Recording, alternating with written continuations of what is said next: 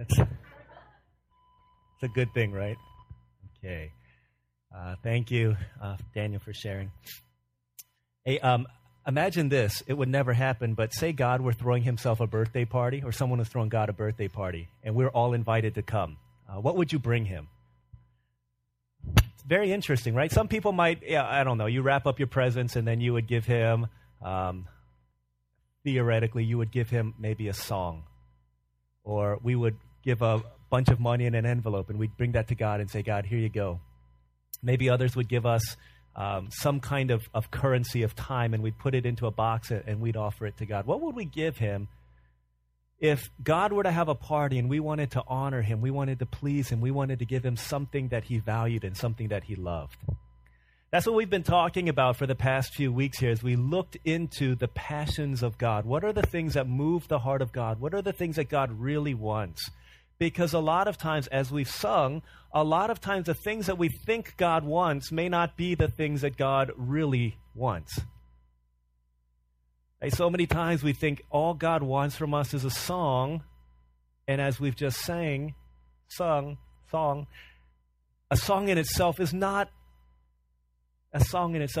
what he really desires. It was never just about a song. So what is it that God wants? We've seen in the past few weeks that God is passionate about the salvation of souls, that people matter to God, and that he is patient with us in order that he might bring people to a saving knowledge of Jesus Christ, his Son. We also saw that God is passionate about his name being made known amongst the generations, that God desires for one generation to declare the beauty of God to the next generation, and for especially those who go before those who come behind, that we would leave something behind that would be an inheritance that our next generations to come would be able to live into and grow into and see and continue to hear the great works of the character, the person, the work of Jesus Christ.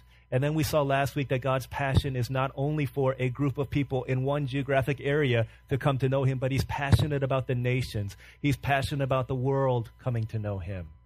Today, we're going to look into a pretty famous passage of Scripture from the Old Testament, Micah chapter 6. And we're going to see one of the unfamiliar passions of God, to see here's another thing that God really wants, that he deeply desires from his people.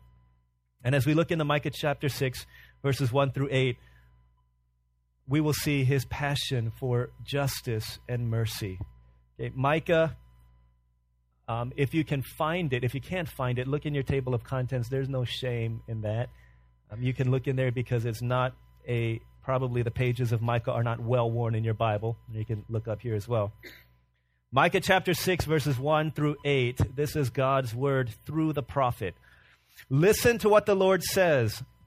Stand up, plead your case before the mountains. Let the hills hear what you have to say. Hear, O mountains, the Lord's accusation. Listen, you everlasting foundations of the earth. For the Lord has a case against his people. He is lodging a charge against Israel. My people, what have I done to you? How have I burdened you? Answer me. I brought you up out of Egypt and redeemed you from the land of slavery. I sent Moses to lead you, also Aaron and Miriam. My people, remember what Balak, king of Moab, counseled and what Balaam, son of Beor, answered. Remember your journey from Shittim to Gilgal, that you may know the righteous acts of the Lord. With what shall I come before the Lord and bow down before the exalted God? Shall I come before him with burnt offerings, with calves a year old? Will the Lord be pleased with thousands of rams, with 10,000 rivers of oil? Shall I offer my firstborn for my transgression, the fruit of my body for the sin of my soul? He has showed you, O man, what is good. And what does the Lord require of you? To act justly, and to love mercy, and to walk humbly with your God. This is God's word. Micah chapter 6 is a lawsuit. It is an indictment that God is making against his people, saying our relationship isn't the way that it used to be. Right? Things used to be really good, but they're not so great anymore. And he's bringing this charge against him. He's calling the mountains to be to bear witness. He's calling the peoples of the earth to be the jury. And then he begins to bring this case in verse 3, and he says, you know what? What have I done? If something is wrong with our relationship, is it something that I've done? And then he begins to talk about all of the things that he did for the people of God. He said, I brought you out of slavery from Egypt. I gave you great leaders who could lead you to where you needed to go. And I brought you into the land of promise. I redeemed you from all of these things. Ultimately, what God is saying is if there's something wrong, I don't think I've done anything wrong. I have showered kindness and goodness and love and grace and poured all of that into your life. And if there's something wrong with our relationship, I don't think that is because I have broken the covenant. And then he allows the Israelites to answer. And it's almost like as you read their response starting in verse 6, it's almost there's a sense of defiance. It's almost cynical. It's very defensive. And it's almost comical what they say. They say, God, what do you want? You want me to bring burnt offerings? You want me to bring sacrifices before you? Verse 7, I could bring thousands of rams if that's what you want. How about oil? You want 10,000 rivers of oil? If you want that, I'll bring it. As if they really could. 10,000 rivers of oil. And then they say, what do you want? You want my firstborn child? I'll give that up to you if that's what you want. What do you want, God? Tell me. And if they were the Spice Girls, they would say, God, tell me what you want, what you really, really want. And God responds, says, I'll tell you what I want. What I really, really want. Verse 8. This is what I want. Right? To act justly. To love mercy. And to walk humbly with your God. This is what I want. And I've shown that to you. It's nothing new. Time and time again, I've shown you that this is what I really want. And so that's going to be our simple outline for today, those three thoughts. What does God want? Okay, first thing that God wants us to make what's wrong right. Right? That's what it means when he says to act justly. That's what he's saying. Take the things that are wrong and make them right. As I was thinking about this, I've expressed my fondness for this movie in the past, but since Election Day is Tuesday, I've been thinking about the whole presidential election thing, and there's this movie called Head of State. Anyone remember this movie? Came out like maybe 10 years ago or so. Okay, couple of us remember that. It's getting near election campaign time, presidential elections, and this one party, I'm not sure which party it is exactly, but in this one party, the presidential candidate and the vice presidential candidate both die in separate accidents. This is a comedic, it's a funny movie. Okay, so they both die, and so this political party, they're like doomed. Oh my gosh, what are we going to do? So they're like, we realize that we're not going to win this year's election, so why don't we do this? Let's tank the election, let's forfeit it, but we need to posture ourselves so that 4 years later we can win. So their plan is, let's take some Joe Schmo from anywhere, and let's take him, let him be, right, just this likable fellow, but no chance of winning, but let's use him to gain the votes of the people that we don't think we have their votes, people sitting on the fence, people who are antagonistic towards us. And so their presidential candidate for that year is Chris Rock. And so here's Chris Rock, and he's like, oh my gosh, I don't know what I'm doing. I'm representing the whole African-American people. I'm representing this underprivileged. I don't know what I'm supposed to do here. And his brother Bernie Mac says, just speak from your heart.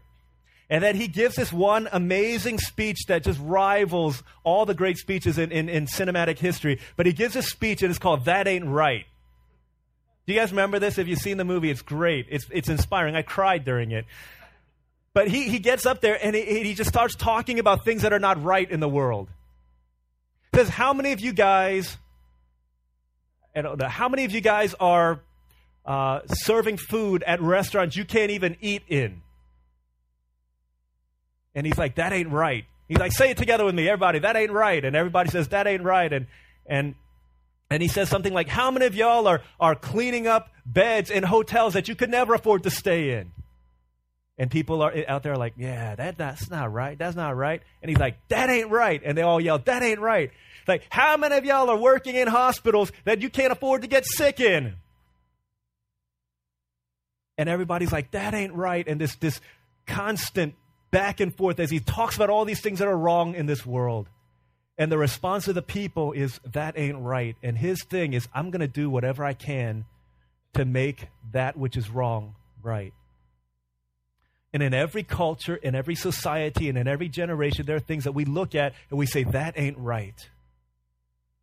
In Micah's day, if you read Micah, the 8 chapters of Micah, the 7 chapters of Micah, you will realize very quickly that the prophet is looking at this fact that the rich continue to get richer, which isn't a bad thing in and of itself, but the rich were getting richer at the expense of the poor.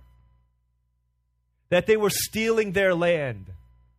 They were usurping everything that was theirs. They were hijacking everything that the poor people owned, and they were breaking the backs of the poor in order for them to get richer and richer and richer.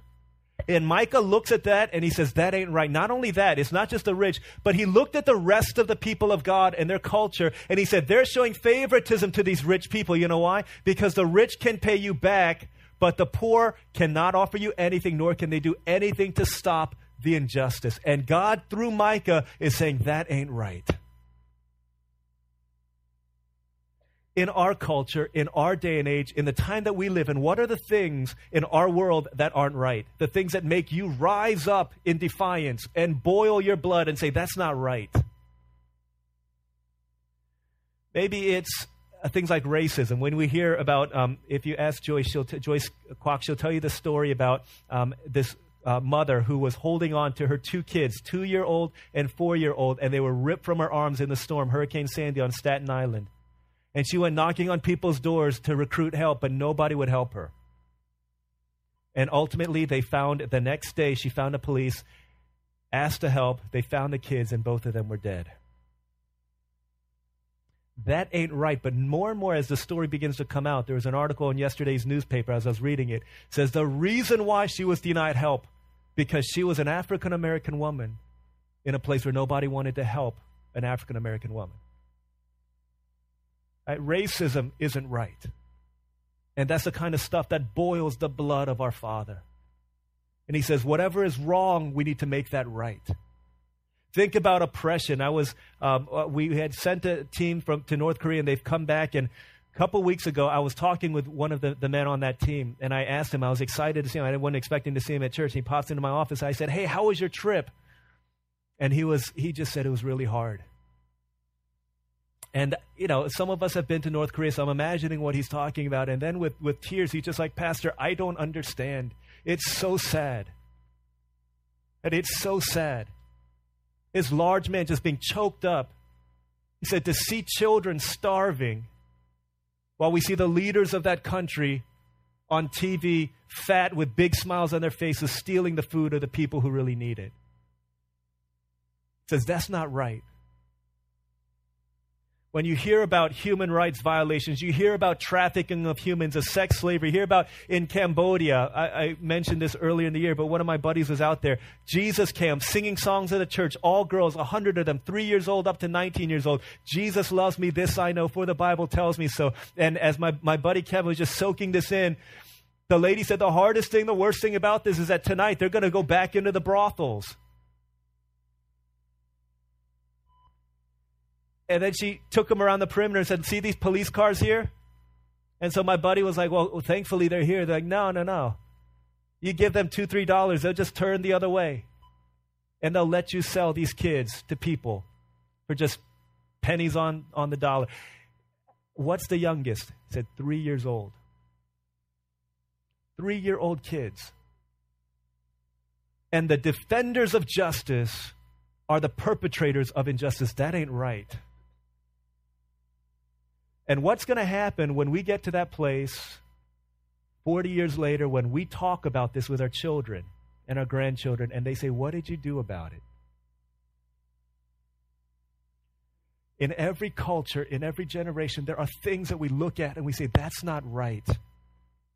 Right? That ain't right about this world.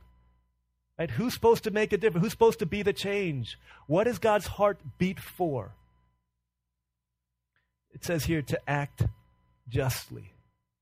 See, when God gave this vision to the prophets, right, they couldn't sit still with it. To us, injustice is like an act of injustice. But to them, it is a disaster. When they think about a single act of injustice, to us, it's just an episode of something that we do. Right? We cheat people on in business, whatever it is, or we watch people get bullied at school, and that's fine. We turn the other way. And to us, an injustice when someone's rights are being taken from them, whether it's protection, care, whatever that might be, when something is taken from another person, that's not right. And justice is making that which is wrong right. And when the prophets saw these things, we see it as merely an injury to a person, but they saw it as a death blow to the human race. They said, how can you sit here and watch that happen? That's what the prophets were saying. And so God says, our call as a people of God is that we act justly to make that which is wrong right. This is the first thing that he says, to act justly. The second thing that he says, to love mercy. God wants us to live lives of unexpected kindness. This word mercy, the Hebrew word is hesed. It is a huge word, something that cannot really be translated in the English language. But basically, if we could get as close as we could, it would be this idea of giving unexpected kindness to somebody.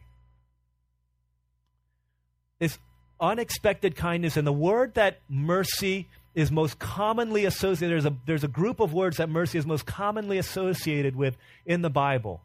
Words like the poor, the oppressed, the widow, right? The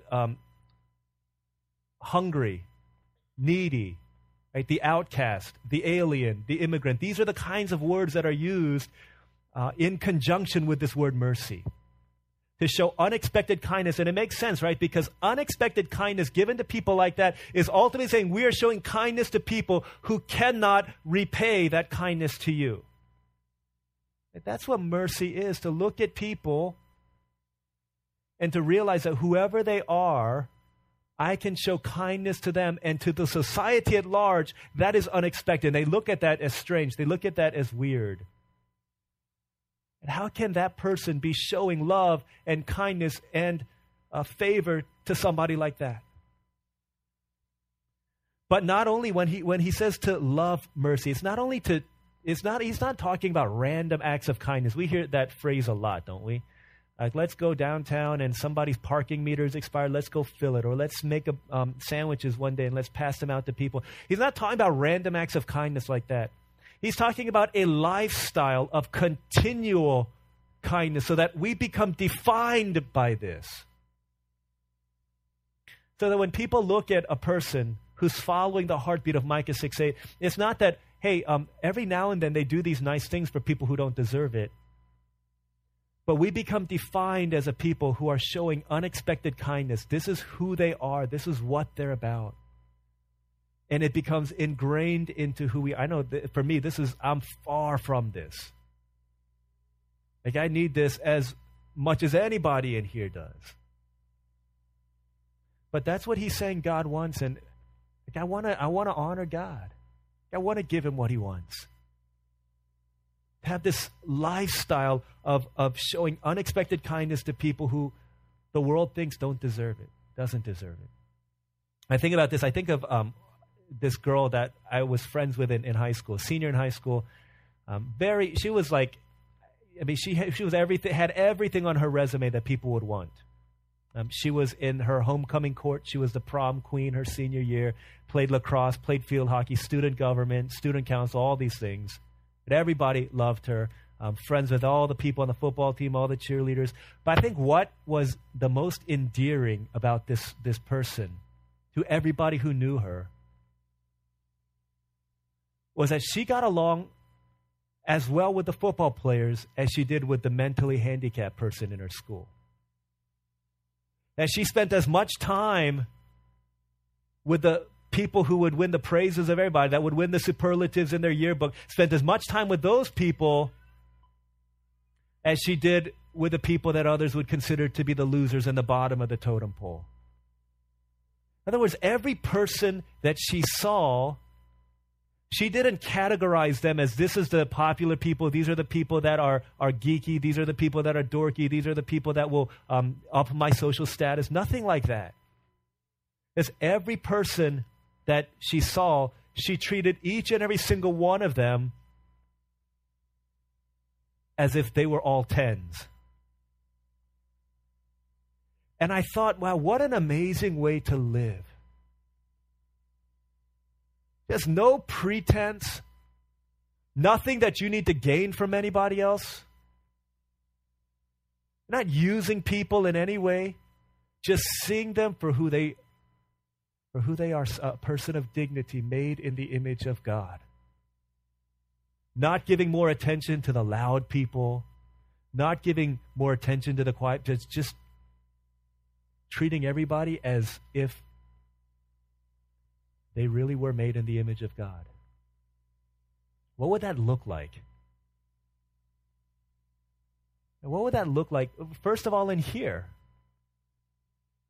begin to treat everybody the way that you treat the person you treat the best in here. And as that begins to happen in here, what would that look like as that begins to happen out there? The person that everybody makes fun of, the coworker that everybody likes to gossip about. And they're always the one who's eating by themselves when the group goes out. What would it look like if we were to love mercy? The person in your school that everybody picks on. They're the most popular person in school because they're the most despised person in school. If you were to treat them differently, or if you were to treat them differently than everybody else does, but you were to treat them the same way that you treat your best friend, what would begin to happen? And when this gal in our high school treated people like that, she was taking the dignity and the divine imprint that God had placed within her that had been robbed by other people, and she was restoring that back to them. And all around our high school, people were beginning to have this sense of, I'm not what everybody says I am. Because this person loved mercy. See, mercy and justice fail when we create this dichotomy between me, us, and those people. Like I'm at a higher social level than they are, therefore I have the right to look at them differently. Or they're of a different peer group, and I'm in this group of people who, I'm in the Asian group. They're not, and so I treat them differently. What if that began to change, and we begin to break down these barriers? See, justice and mercy fail when we exclude others from the community of humanity, and we exclude ourselves from the community of the needy.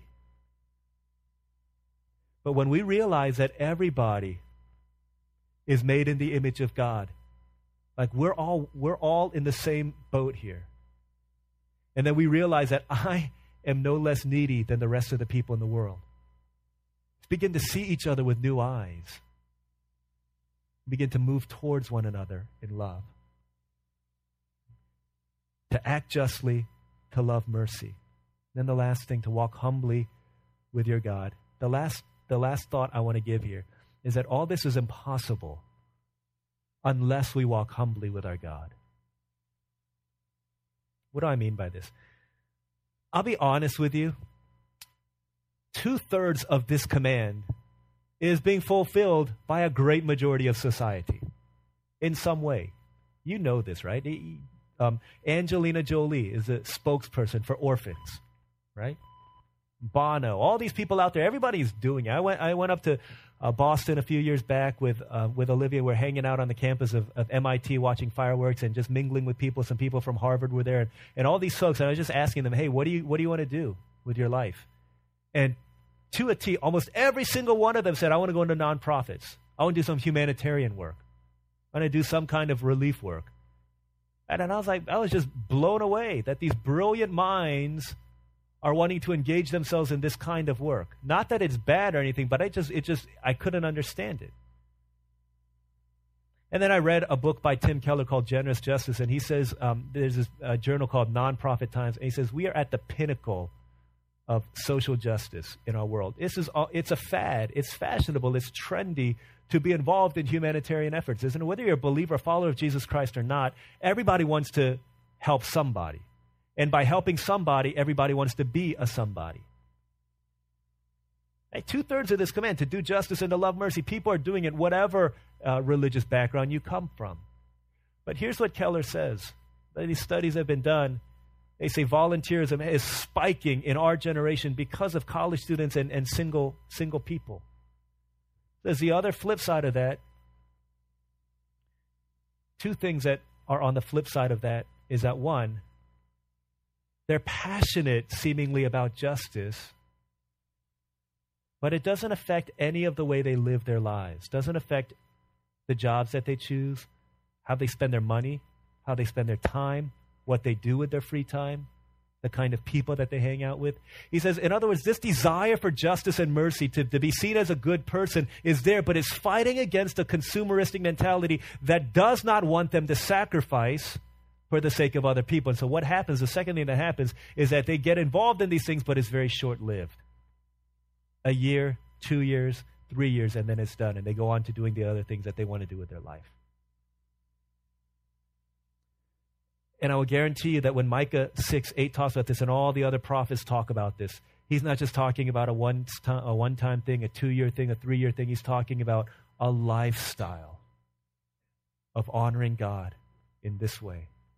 So much so that it affects the choices that we make. It affects everything about the way that we live life. That's why these things are impossible unless we walk humbly with our God. You think about the lasting changes that have happened in our world. All the things that were wrong that have been righted in our world. Throughout the ages, you think about these things. Where did hospitals come from?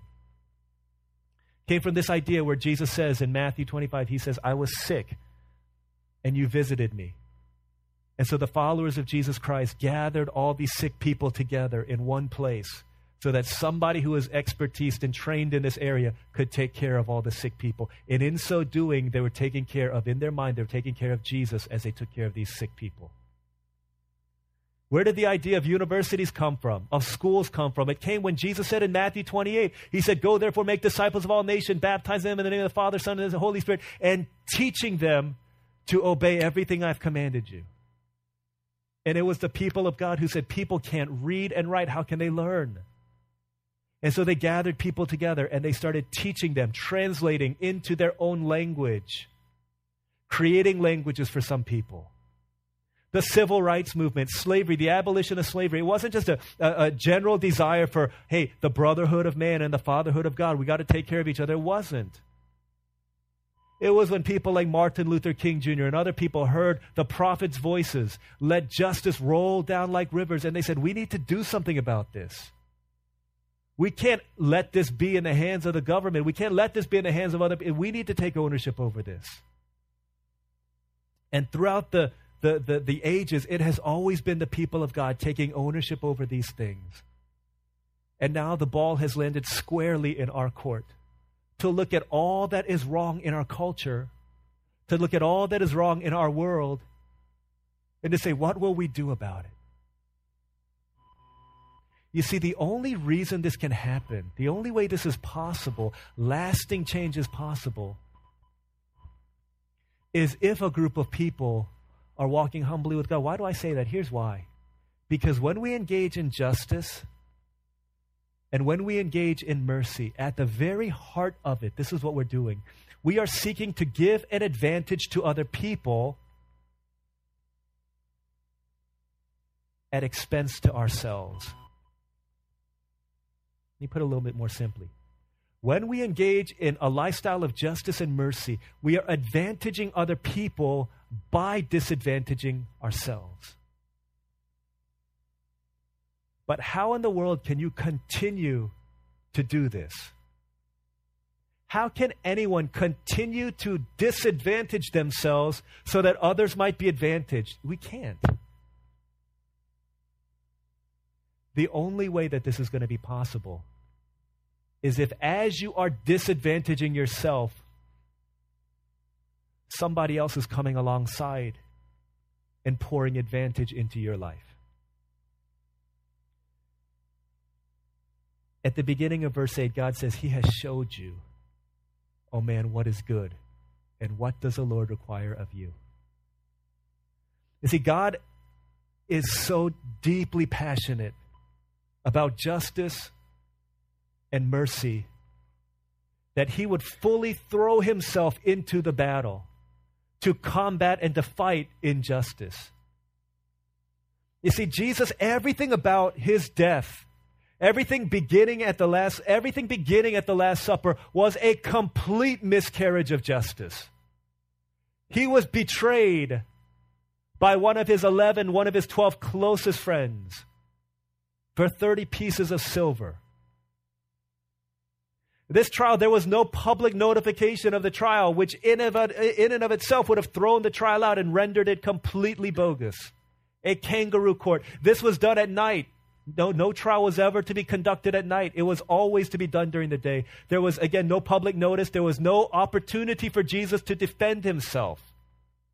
Everything about this trial, Pontius Pilate, the one who sentenced Him to be crucified, knew that He was an innocent man and yet still condemned Him to be crucified.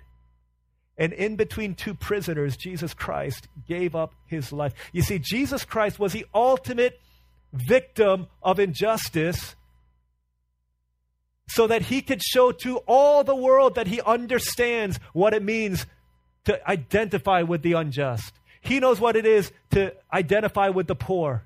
He knows what it is to identify with the helpless. He knows what it is to identify with the people who've been unfairly tried, who've been thrown into prison innocently. He knows all of these things. And the ultimate one who came to bring justice to this world did it by becoming a victim of the ultimate injustice. And by becoming a victim of that injustice, we see the heart of God, the God of justice, who then calls us to mirror and to reflect that heart for the people, to the people of this world. And He places that squarely on the shoulders of those who call ourselves children of this Father. Let's pray together.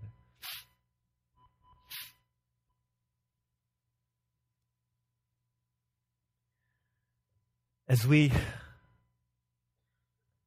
think about this is some pretty meaty stuff here. And again, if you remember watching Hotel Rwanda, where the genocide in Rwanda was being publicized on the news, and finally it was getting airtime, and finally people were beginning to hear about it, and finally there was this sense of, hey, we're not fighting this struggle alone, and two people are eating dinner together watching this on the news, and one of them, the optimist, says, great, finally people will come and they will send us help. And then the other one, the realist, says, or they will look at it, they'll say, that's too bad. They'll turn off the TV and they'll go back to eating dinner.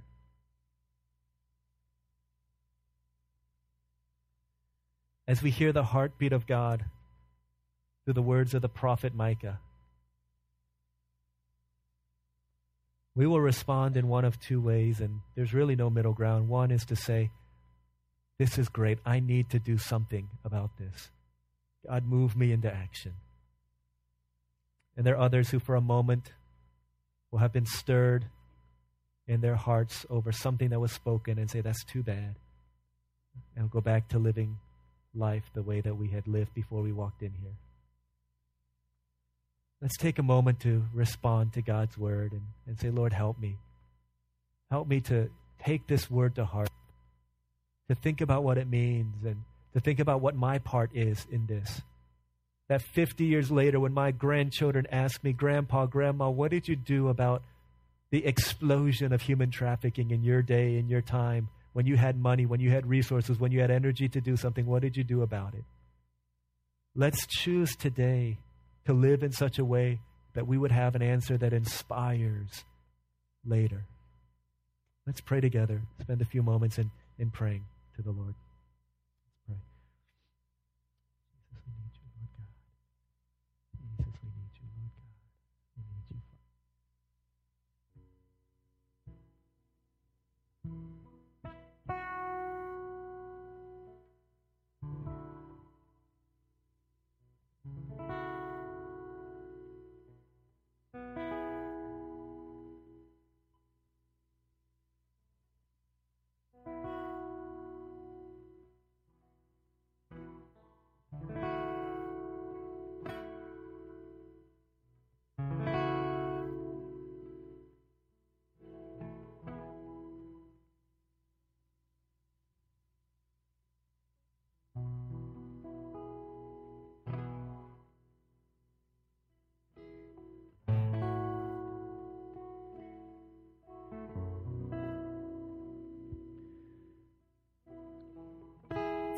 And as those who have been baptized or confirmed in a moment are going to be invited to the Lord's table,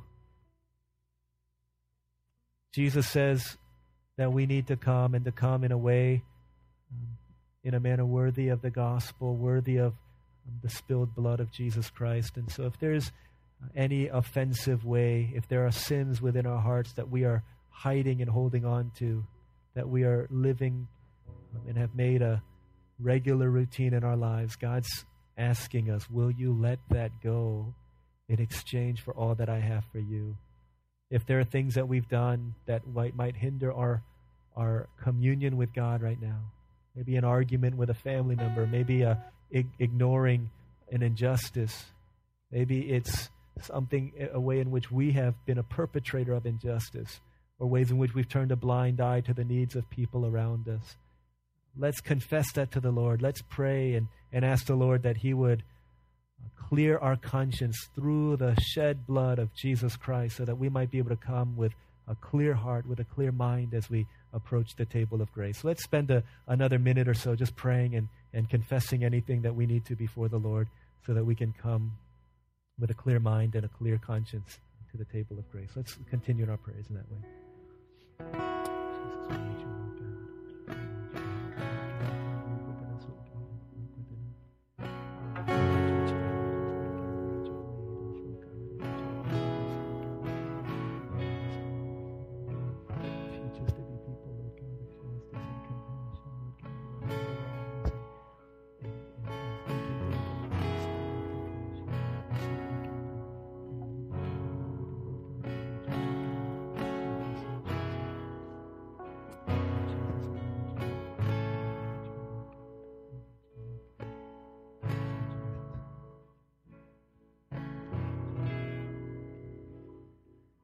Father in heaven, we thank you.